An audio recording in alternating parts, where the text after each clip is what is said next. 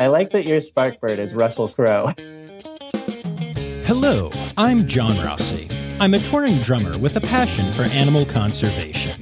When I'm on the road, I spend as much time as possible visiting zoos, aquariums, and conservation organizations. Now, I want to share those places with you. I'll be talking to keepers, vets, conservationists, anyone who can help me in my mission of connecting my people to animals through their people. Join me on my Ross Safari.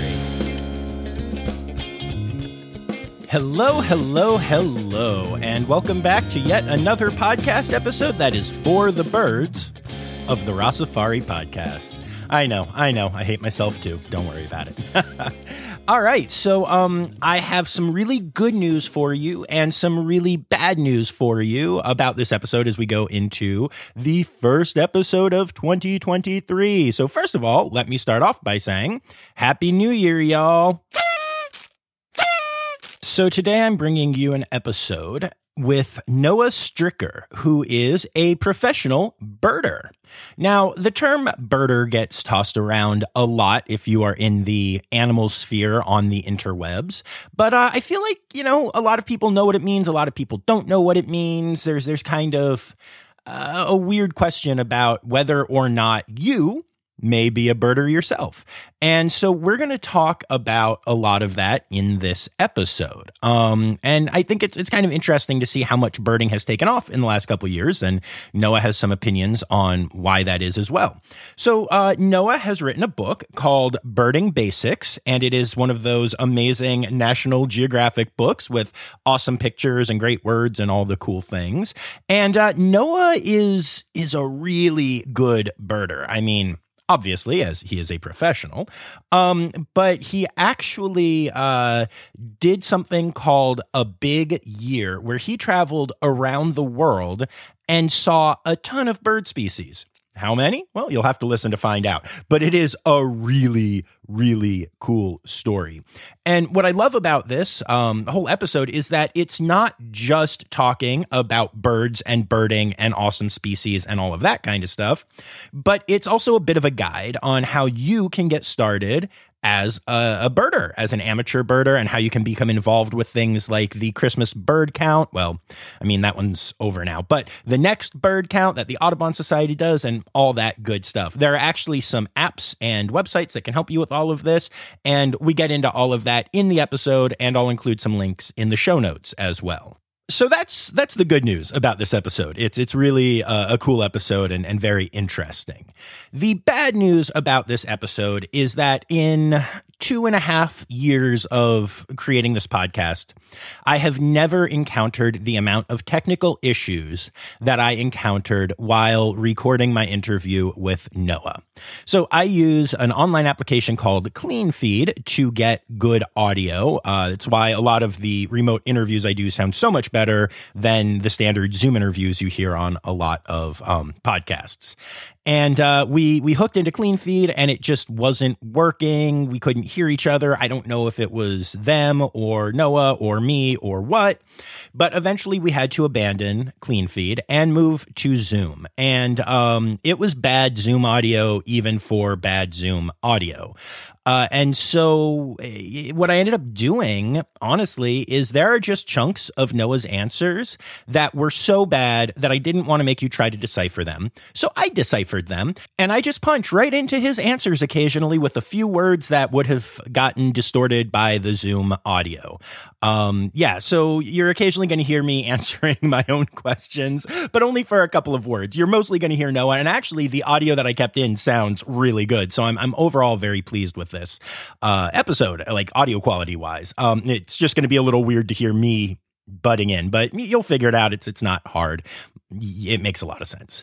I have faith in the intellect of anyone and everyone who listens to this podcast. That was the path that I took. I won't go into all of the other technical details. I'm not giving you the full breakdown. Let's just say that of all the episodes that I have worked on, this was the one where I was literally like, I don't know if we're going to have an episode. And we do. And it's a good one. So I'm excited about that.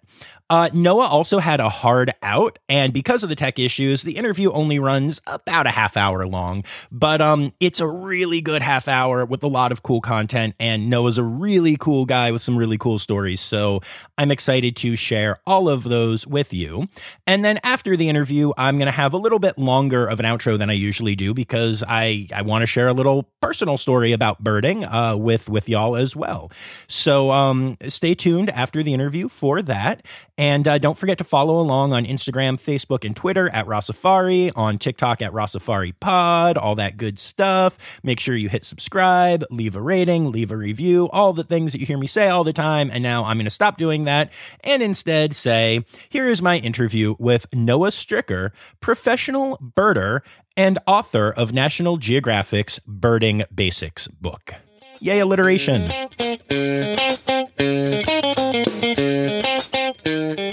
All right, so why don't we start off by you telling me who you are? He says, my name is Noah Stricker. And I am a professional birder. I study birds, I lead bird tours, and I write bird books. Amazing. How did you find out that was a profession? Just pretty much by experience. I never really set out to study birds as a living or a career. But back when I was 12 years old, here in Eugene, Oregon, my fifth grade teacher put a bird feeder on our classroom window, and she would stop class every time a new bird showed up and make us try to identify, was it like a black-capped chickadee or an evening grosbeak or a red-breasted nuthatch? And I just thought that was the coolest thing, that you could figure out different types of birds just by looking at them carefully. So that was the beginning of the long, slippery slope. That's really awesome. It's always cool when there's like a teacher that can encourage you or something like that. So what did you study to become a birder?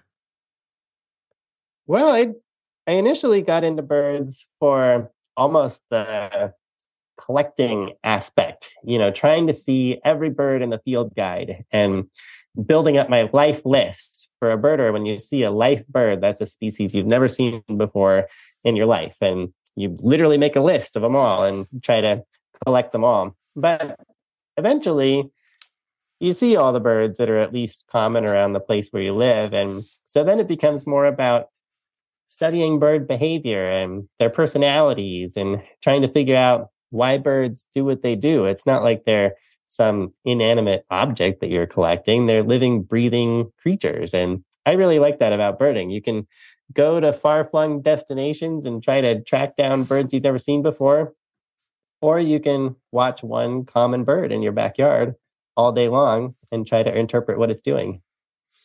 So just so I'm clear on this, you're a real-life Pokemon collector. Oh, when that Pokemon Go craze happened a few years ago, birders were just like, well, yeah, this is what we've been doing all along, except it's like real life. That's awesome.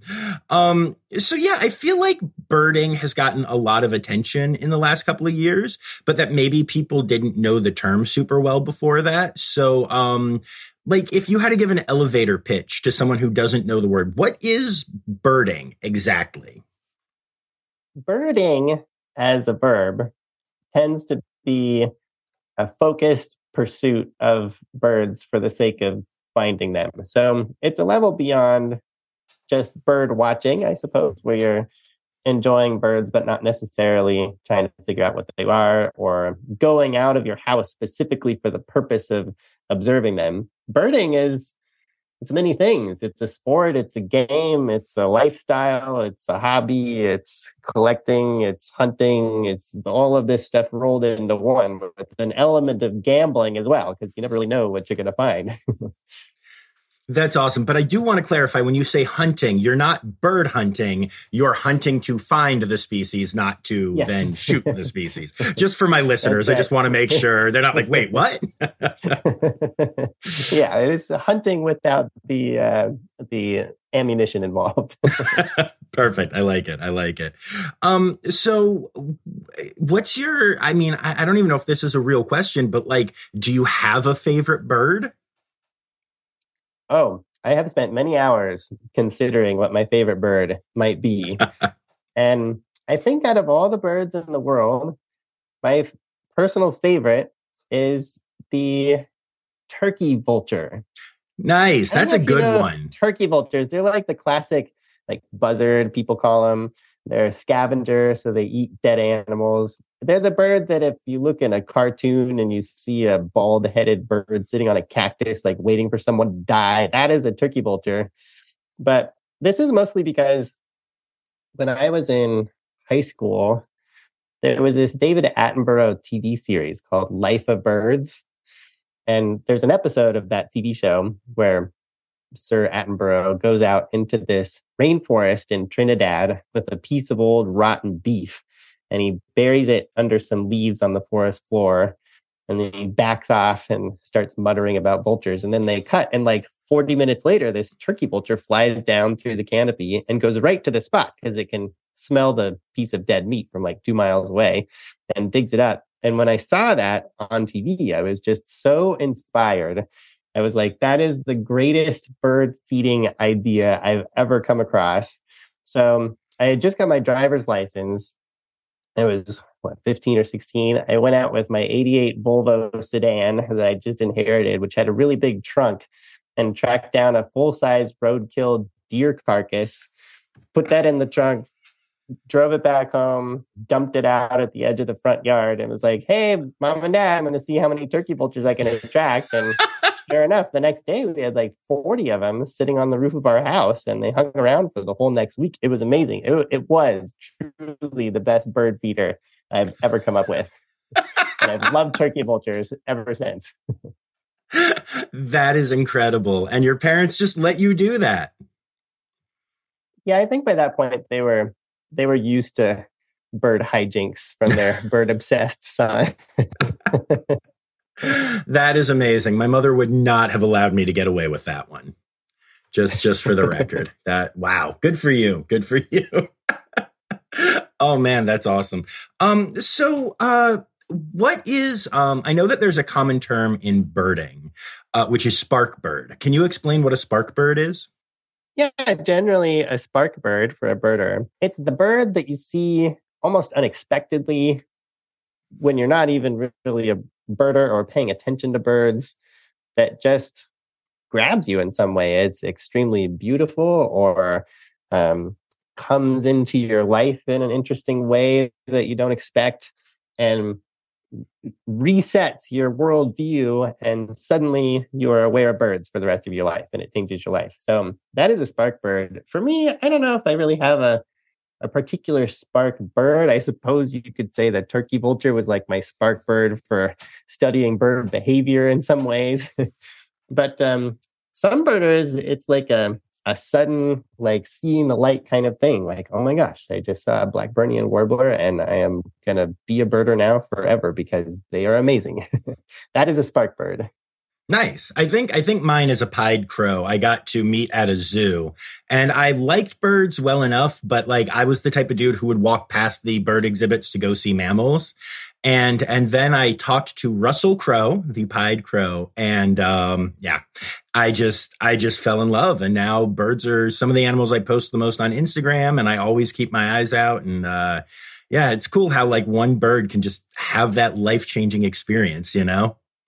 I like that your spark bird is Russell Crowe. It's very on brand for me. So you wrote this book, Birding Basics, and it's a National Geographic book, which is like pretty darn cool. It's got to feel really good. And I know you've collaborated with them before and such. But tell me a little bit about what that process was like. Well, this book really came out of the pandemic over the last 2 or 3 years. There's been this huge surge of interest in birds because, it was like the one thing that was not shut down. You could still go outside into nature and see things and interact. And so there's all of these people who have got interested in birds just in the past 2 or 3 years, which is this big positive to come out of the pandemic, which I think is really inspiring. And so this is really aimed at people who are just getting into birds for the first time and want to know all the ins and outs. It's a full-length, full-color guidebook starting from the very beginning. And then there's some meatier stuff in there as well that's that you might not think of initially, like how to pronounce the tricky to pronounce bird names in your field guide, and what to wear, like what bird fashion is like out there. So there's a few topics scattered in there like that among the what kind of gear to get and how to find other birders, how to contribute your sightings, etc. It's a beautiful book. I really love it. It's really great. What's it like working with Nat Geo, and how did you get involved with them? I first got involved with Nat Geo after I had done a big year of birding in 2015. So a big year is where you try to track down as many species of birds as you can in one calendar year. And it's popular. Birders will do big years in like their home county or their home city or their home state, maybe. If you're really crazy, maybe a whole country. Like in 2011, there was this Hollywood movie called The Big Year, starring Jack Black, Owen Wilson, and Steve Martin playing bird watchers. That's never gonna happen again, as far as I know. But it was amazing that it came together that way. That was based on a true story. And in 2015, I did a big year, but worldwide. So no one had ever really done one that ambitiously before. And I set the world record for how many birds anyone has ever seen in 365 days. I tracked down 6,042 bird species, which is about 60% of all birds on Earth. So when I go home after the end of that year, I was like this birding machine after not taking a day off for an entire year in 41 countries around the world. And then got involved with Nat Geo and doing some book projects with them. And so one thing leads to another. That's amazing. And we clearly need to talk a little bit more about your big year. So what inspired you to do that? How did you fund that? Tell me some stories from the road. Like, I'm a touring musician. I'm on the road all the time, and I cannot imagine what you just did. It was pretty cool because the way the big year came together was that there is a network of birders all over the world now. Birding has become a very international pursuit these days. So I was able to track down local bird nerds living in all of these far-flung places that I wanted to visit. Once I had put together an ideal route that I figured would get me the most species by connecting all the different habitats of the world over the course of the year. And so I would fly in to some place, Northwest Argentina, and have lined up a local birder that would pick me up at the airport. We'd go out, hit all the local hotspots. I'd usually stay at their house and then fly on to the next place. And so it was a whole year of not just seeing the birds of the world, but meeting the birders of the world, which in the end was almost the most memorable part of it, because I ended up meeting hundreds and hundreds of different birders all along the way. That's amazing. And that leads to a great question, which is, what is the birding community like? What are these people like? You use the term bird nerds, and I know from my animal experiences with people, nerd is a good word for it. I call myself one as well. But what is the community like? And is the community changing? Because I know that there was the whole black birders controversy and everything. It's time for Interrupting John. So just in case you don't know what I'm talking about when I talk about that, it's something also known as the Central Park bird watching incident. And this happened on the same day that George Floyd was arrested and murdered back in May of 2020. And it was a confrontation that occurred between Christian Cooper, who was a birder, who happened to be a black man, and Amy Cooper, unrelated, who was a white woman walking her dog without a leash illegally in Central Park in New York City, in a place known as the Ramble. And when the birder, Christian, asked that Amy leash her dog, she said no. And then Christian actually beckoned the dog towards him with a dog treat, and Amy freaked out, started yelling, "Don't you touch my dog," called 911, said that he was threatening her and her dog and all that stuff. And it was just another lovely illustration of the racism that our country has way too much of.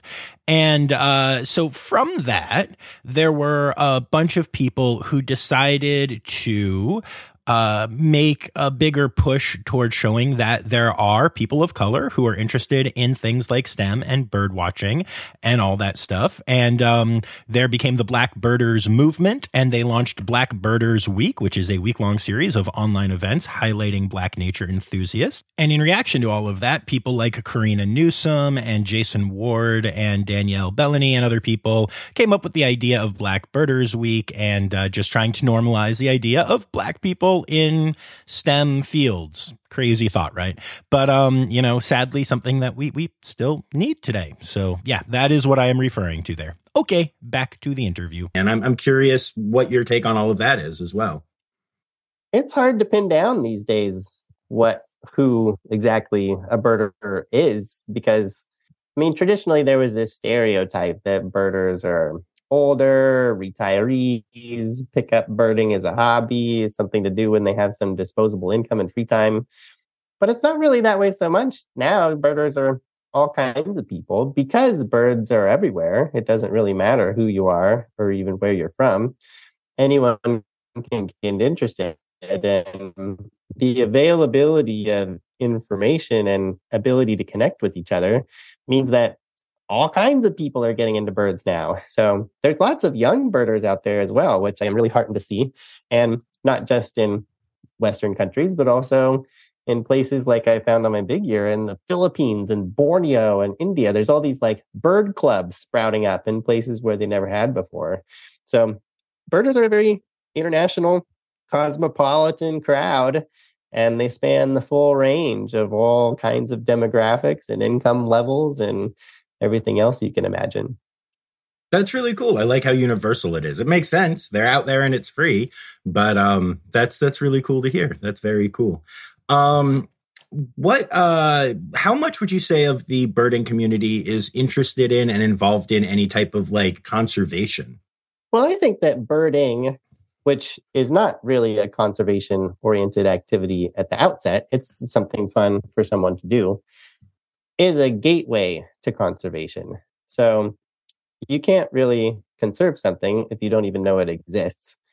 Once you learn that it exists, then you tend to start caring about it more. And so having armies of birders going out into the field that are fascinated by birds and want to see and experience more of them, I think is the prerequisite to having effective conservation now and in the future. And I think we're even already starting to see that people are caring more and more about not just birds, but the whole natural world around them. I think it's sort of poignant that just right now, as so many birds are facing kind of an uncertain future because of development and climate change and all the rest of the threats that they're facing these days, also at the same time, never have more people cared about them. So there are also really heartening, inspiring conservation success stories happening all over the world right now. Yeah, very cool. I like that. I like that a lot. So, assuming that some of my audience here will want to start to check out birding, other than by obviously buying Birding Basics, your latest book, what type of stuff do people need to get involved in? And, what kind of gear should they get? How should people get started? The great thing about birding is you don't need a lot to get started. In fact, technically speaking, you don't need anything at all. You just walk out your front door, see what birds are around. I do that almost every single morning, even now. That's my morning routine before breakfast, to do a few-minute walk around the yard and see what birds have flown in overnight. A couple things will really help you out, though, in terms of gear. Get a field guide that covers the birds of your area, at least on the statewide level, and has all the birds in it that are possible, not just some of them. And a good pair of binoculars. And by a good pair, I don't mean like the dusty antique ones that have been sitting in your grandparents' attic for the last 50 years. Binocular technology has really come a long way in the past couple of decades. And so if you get a newer pair, that will definitely help you out a lot, because you'll be able to actually see what you're looking at in the field. And that's not necessarily that expensive. Like $200 or so can get you a nice, good, decent pair of binoculars. Binoculars and a field guide is all you really need to go out and get started. And and start trying to put names to the birds that you see. I think that you can appreciate birds without naming them all, and you can study bird behavior and find other ways of appreciating birds. But there is something to be said for knowing a name. It's just like meeting people. The first thing you ask is what their name is, and then you start asking where they're from and what they do. And the same is true for birds. So once you know them by name, then you can get on to all the other details as well. Nice. I like that. That's very cool. Are there any apps or any more like technology-based things that people are using for birding nowadays? He said, yes, there are a lot of birding apps available right now, and many of them are very useful to have downloaded to your phone. One app that I would recommend is called Merlin, Merlin. It's totally free. It's produced by the Cornell Lab of Ornithology. It includes a full field guide to North American birds, or you can even download extra packs for free and cover other parts of the world as well if you go traveling. About Merlin that makes it really neat is that it will also help you identify birds within the app. So it can ask you questions and narrow down what bird you're seeing, or you can give it a photo and it will identify the photo with like 95% accuracy, which is pretty incredible. Or now you can even hold your phone up in the field when a bird is singing nearby, and it will take a pretty good guess at what bird is making a noise by analyzing the vocalization in real time. It's like Shazam for bird sounds. All of that is available within Merlin, and it's really fun to play around with. That's kind of amazing, actually. That's wow, that's special. I like that.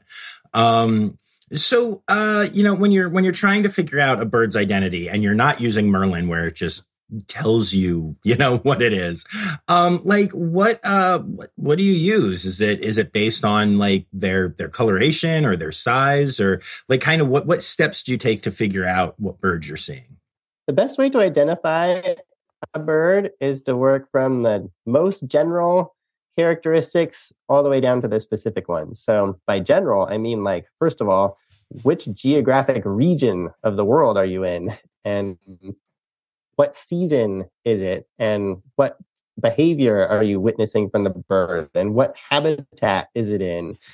Those things alone will wipe out like most of the possibilities in the field guide. And then you get down to a set of birds that it really could be. And then you need to start looking at its appearance and size and shape. And then you get down to specific field marks. So like, does it have wing bars? Does it have an eye ring? Does it have a throat that contrasts with the rest of the body? And those you tend to start to get to know with experience over time by studying your field guide and then going out and trying to put the field marks to the birds. Vocalizations also really help. Birds are just as distinctive by ear as they are by sight. And so probably these days when I go out on a walk in the woods, especially, I'm doing most of the bird identification by ear. And then anything that sounds interesting, then I can go hone in on that one and try to get a look at it. Okay, that's cool. Very, very cool. So I know that I think we're in the middle of or have just started the Christmas bird count. Can you tell me a little bit about what that is and what bird counts are and how that works? Yeah, the Christmas bird count season is well underway. It started on December 15th and it goes all the way through January 5th. The Christmas bird count is an annual event, usually organized by Audubon groups all over the US and Canada and beyond. Each count takes place on a certain day within a 15-mile wide circle. Christmas bird count circles are usually around cities or places where birders live nearby. And on the count day, you are assigned to a smaller area within that circle with a team, and you fan out for the day and try to count as many birds and identify them as you can, and then keep track of all the numbers of different species that you encounter. And then at the end of the day, all the teams get together for a countdown or a banquet or something like that and swap stories from the day and then add up all the data. And then the data goes into a Christmas bird count database that stretches back well more than 100 years. So it's become quite useful as a record of bird populations over time. For scientists and conservationists. So it's a fun event, and you're contributing to science at the same time. And it's also social. It's a good excuse to get out of doors at the coldest time of the year. That's really cool. I dig that. Do you think that stuff like that inspires people to get more involved in other citizen science projects? Yeah, for sure. Once you really get into birds, you'll also start coming across a website called eBird.com. You don't even have to be signed up to eBird to start using its features. You can just go right to the website. And what eBird is another database that many birders contribute to every day, not just on a particular count day. And over time, it's accumulated, I don't know how many millions or billions of sightings all over the world. And the website lets you analyze those sightings any way you want. So you can make a map of a particular species in an area and see where it's been seen. You can see who the top birders are in any particular region of the world. You can see photos that have been posted and audio recordings. You can just get the info on where birds have been found. And then once you really get into it, you can start adding your own sightings as well. And it's all vetted by volunteer reviewers who, filter out the sightings that might not be so accurate. And so it's also become very useful for scientists. I think the coolest thing that eBird has done is use the data to make animated range maps of bird species throughout the course of a year. So you can see a map of where birds are month by month throughout the year and actually watch them move around on the map as birds naturally migrate, mostly in the spring and the fall. It's just almost hypnotizing to watch. That's really, really cool. I like that a lot. I know that recently, and I'm sorry, I'm blanking on what they were, but there have been multiple reports, confirmed reports of sightings of birds just thousands of miles away from where they're supposed to be, in the wrong country, stuff like that. I have a Zoo News episode that I do every Friday, and I've reported on that a couple of times now. What are your thoughts on that? What is the scientific community and birder community thinking about that? And, tell me things. Well, birds that show up outside of their normal range are called vagrants. And vagrants are very exciting to birders because it means you get a chance to see a bird that you wouldn't normally see unless you travel to where it normally lives, which for something like a stellar sea eagle might not be visible unless you go to Siberia or something. But there was a sea eagle that showed up on the northeast coast of the US just this past year, and it was the bird celebrity of the year. People were flying thousands of miles just to go try to see this one misplaced sea eagle because it was in a place where people could find it. And there are bird alerts now. They tend to be on WhatsApp groups among birders. So you can get literally up to the second reports when birds like that show up and all the details, and then try to go out there and see it yourself, because it's pretty crazy that when one individual bird shows up, you can then go back out there the next day and have a pretty good chance of tracking down that same bird. They are rather more predictable than you might think. And so it's always a good opportunity to add another one to your life list. That's awesome. Is there a downside to that, though? Is there a risk of too many people coming out or creating issues for the animal? Or is the birding community very aware of that? I think the birding community is pretty aware of disturbance to birds and birds in usual places, almost too self-aware sometimes. But you can have big birder jams around staked out rarities. And in some cases, people get a little too close, but then other birders will back them off. And there's all these subtleties to the ethics of trying to go see a staked out rarity. But for the most part, I think birders are very, very generous, very sharing, very respectful of the birds that they're trying to see, and just enjoy when there's an opportunity to see something that is very unusual. Wow, that's really cool. It's nice that the community's so like into self-policing. I really dig that. I think that's important. I think I could see that as being the downside of this. You know, I remember going back to Pokemon Go when it first took off. I was playing a gig in Raleigh, North Carolina, and a Snorlax was found. And literally hundreds of people took to the streets, and they were like running into each other. It was in this park, and it was problematic. There were too many people there. Kids were like getting separated from their parents. It was a whole thing. Oh my gosh. For an imaginary Snorlax, yes. And I say that fully aware of the fact that I was also, you know, in the park and trying to get the Snorlax. That's amazing. Yeah, it's cool when people can come together. I love the idea of like, as birding continues to grow, and especially with technology making it maybe a little more accessible for people, I love the idea that someday there might be that much excitement about, you know, actual animals that actually matter in the real world. That would be, that's a beautiful thought. I love the idea of people flying to see a Steller sea eagle. That's gorgeous, you know? Yeah. Yeah. The most birders I have ever seen in one spot looking at one bird was a few years ago in northern Ohio. The spring migration there is phenomenal because in mid-May, migratory songbirds stack up against the southern shoreline of Lake Erie and wait for good weather to make the crossing of the Great Lake. And you can see lots of warblers, especially on a good day. And a rare warbler called a Kirtland's warbler was discovered. Because it happened to fall in the middle of a birding festival that week, there were thousands of birders in the area. And pretty soon I counted 750 birders standing in the same parking lot, all trying to look at one warbler that was like 3 inches long, flitting from tree to tree. And every time the warbler flew across the parking lot, there was this like herd of birders sloshing from one side of the parking lot to the other. It was crazy. It was as much birder watching as bird watching at that point. Man, that's awesome. That's such a great story.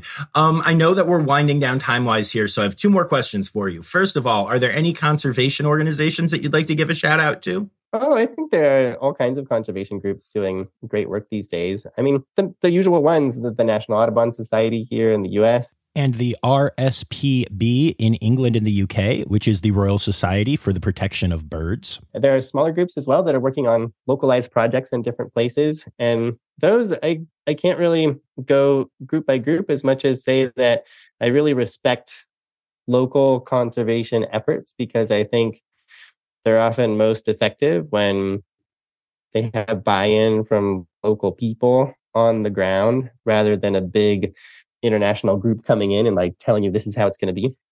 Anyway, I think it's, again, just inspiring.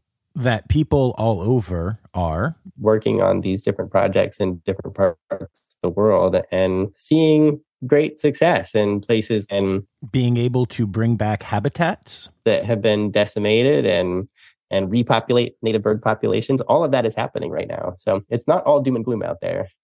I love that. It's time now, don't you know? We've come to the end of the show.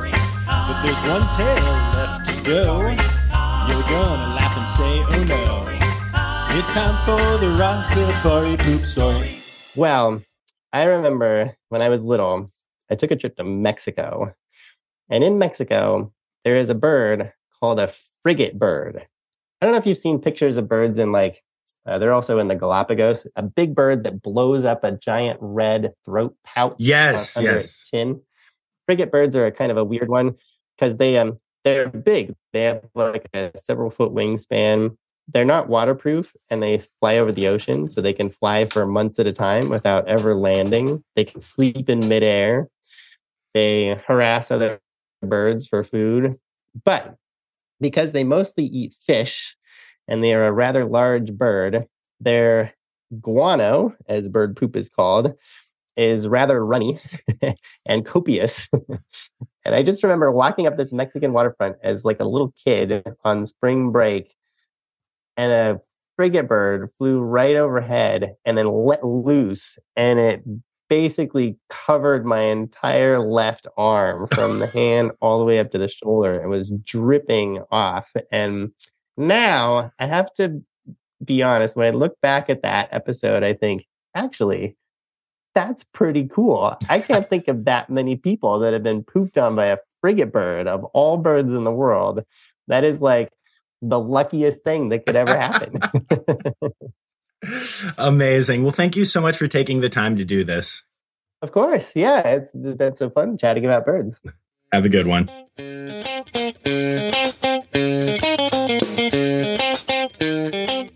All right, so there you have it, folks. An awesome interview with an awesome birder, and I hope it inspires you to maybe head outside and take a look at the birds that live in your area and maybe get to know them a little bit better. It's pretty cool to think, I mean, this is obviously a podcast that is focused on mostly zoos and aquariums, and it is very cool to go to those places and to see animals. But, we have a large free zoo right outside, and it's got a heck of a cool aviary, and its name is Nature. God, that was cheesy, but I like it.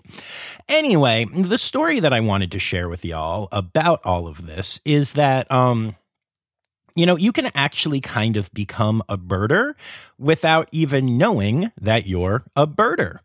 And this has happened to my mother, and I think it's really fascinating and really cool, and I just kind of wanted to share it quickly here.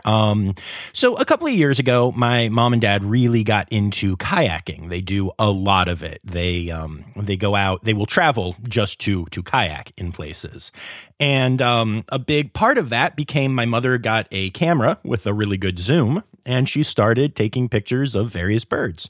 And early on, knowing that Zoe and I were very into animals, she would occasionally send me pictures and be like, what is this? What is that? Or she would just look them up online and try to figure it out herself. And it's gotten to the point where lately, whenever we talk and she's been kayaking, we end up having these long discussions about the various birds that she's seen and, how many times she's seen them before or not and all of that. And then she started to get involved with the Audubon bird count and submitting information through that and all of those things. And it was funny, as I was editing this episode, I texted my mom, and I was just completely out of the blue. And I was like, hey, question for you. Do you consider yourself a birder? And I thought it was really an interesting little conversation, because she was like, I guess so, even though I don't know too much, but more than many, I did participate in the Audubon Society's Christmas bird count. And I was like, yeah, that's cool. You're a birder. Yay. And talked to her about this interview a little bit and told her to listen. She was telling me how even, little things like, she said, I'm certainly not an expert, but I learn more every day. I recently bought a bird feeder that you put whole peanuts in, and you cannot believe some of the guests we have had at the feeder. They clean out the feeder in about a day. It's amazing to see little birds like the tufted titmouse sticking entire peanuts in their mouth and swallowing it, shell and all. And I just love that. I love that birds bring my mom such joy, and she found this great connection to nature. And that because, I love animals so much, it's now become a cool part of our relationship as well, which is, meaningful. And it just kind of happened by being out there and seeing the things. And that, I think, is the coolest thing about birding. Whether you consider yourself a professional birder like Noah, or an amateur birder like my mom, or maybe, aren't even sure if you are one or not like my mom, or you're someone like me who doesn't put in that time as much, but also whenever I am out in nature, I'm like, ooh, burb, and try to figure out what it is. This is something for everyone. And I think that's really, really cool. So yeah, I hope that y'all are inspired by this episode a little bit, and maybe you can start talking to your friends about what birds you've seen. This is why I don't have any friends. No, I'm kidding. So yeah, if this is something that you're interested in pursuing further, check out the show notes, check out Noah's book, and let me know on social media that you're starting to look into birding, or that you've gotten into birding, or whatever the case may be. I'd love to hear some more cool birding stories. And I'll be back on Friday with this next week's Zoo News, which I will be recording in Phoenix, Arizona. So that's exciting. exciting. I will talk to you all then. And until then, remember, friends, the word credits backwards is Steiderk. The Rossafari podcast is produced, hosted, and engineered by John Rossi. Editing and fact-checking by John and Dr. Zoe Vesley Gross. Our theme song is Sevens by Nathan Burke, performed by Nathan and John. Interrupting John theme and additional voices by Taylor Isaac Gray.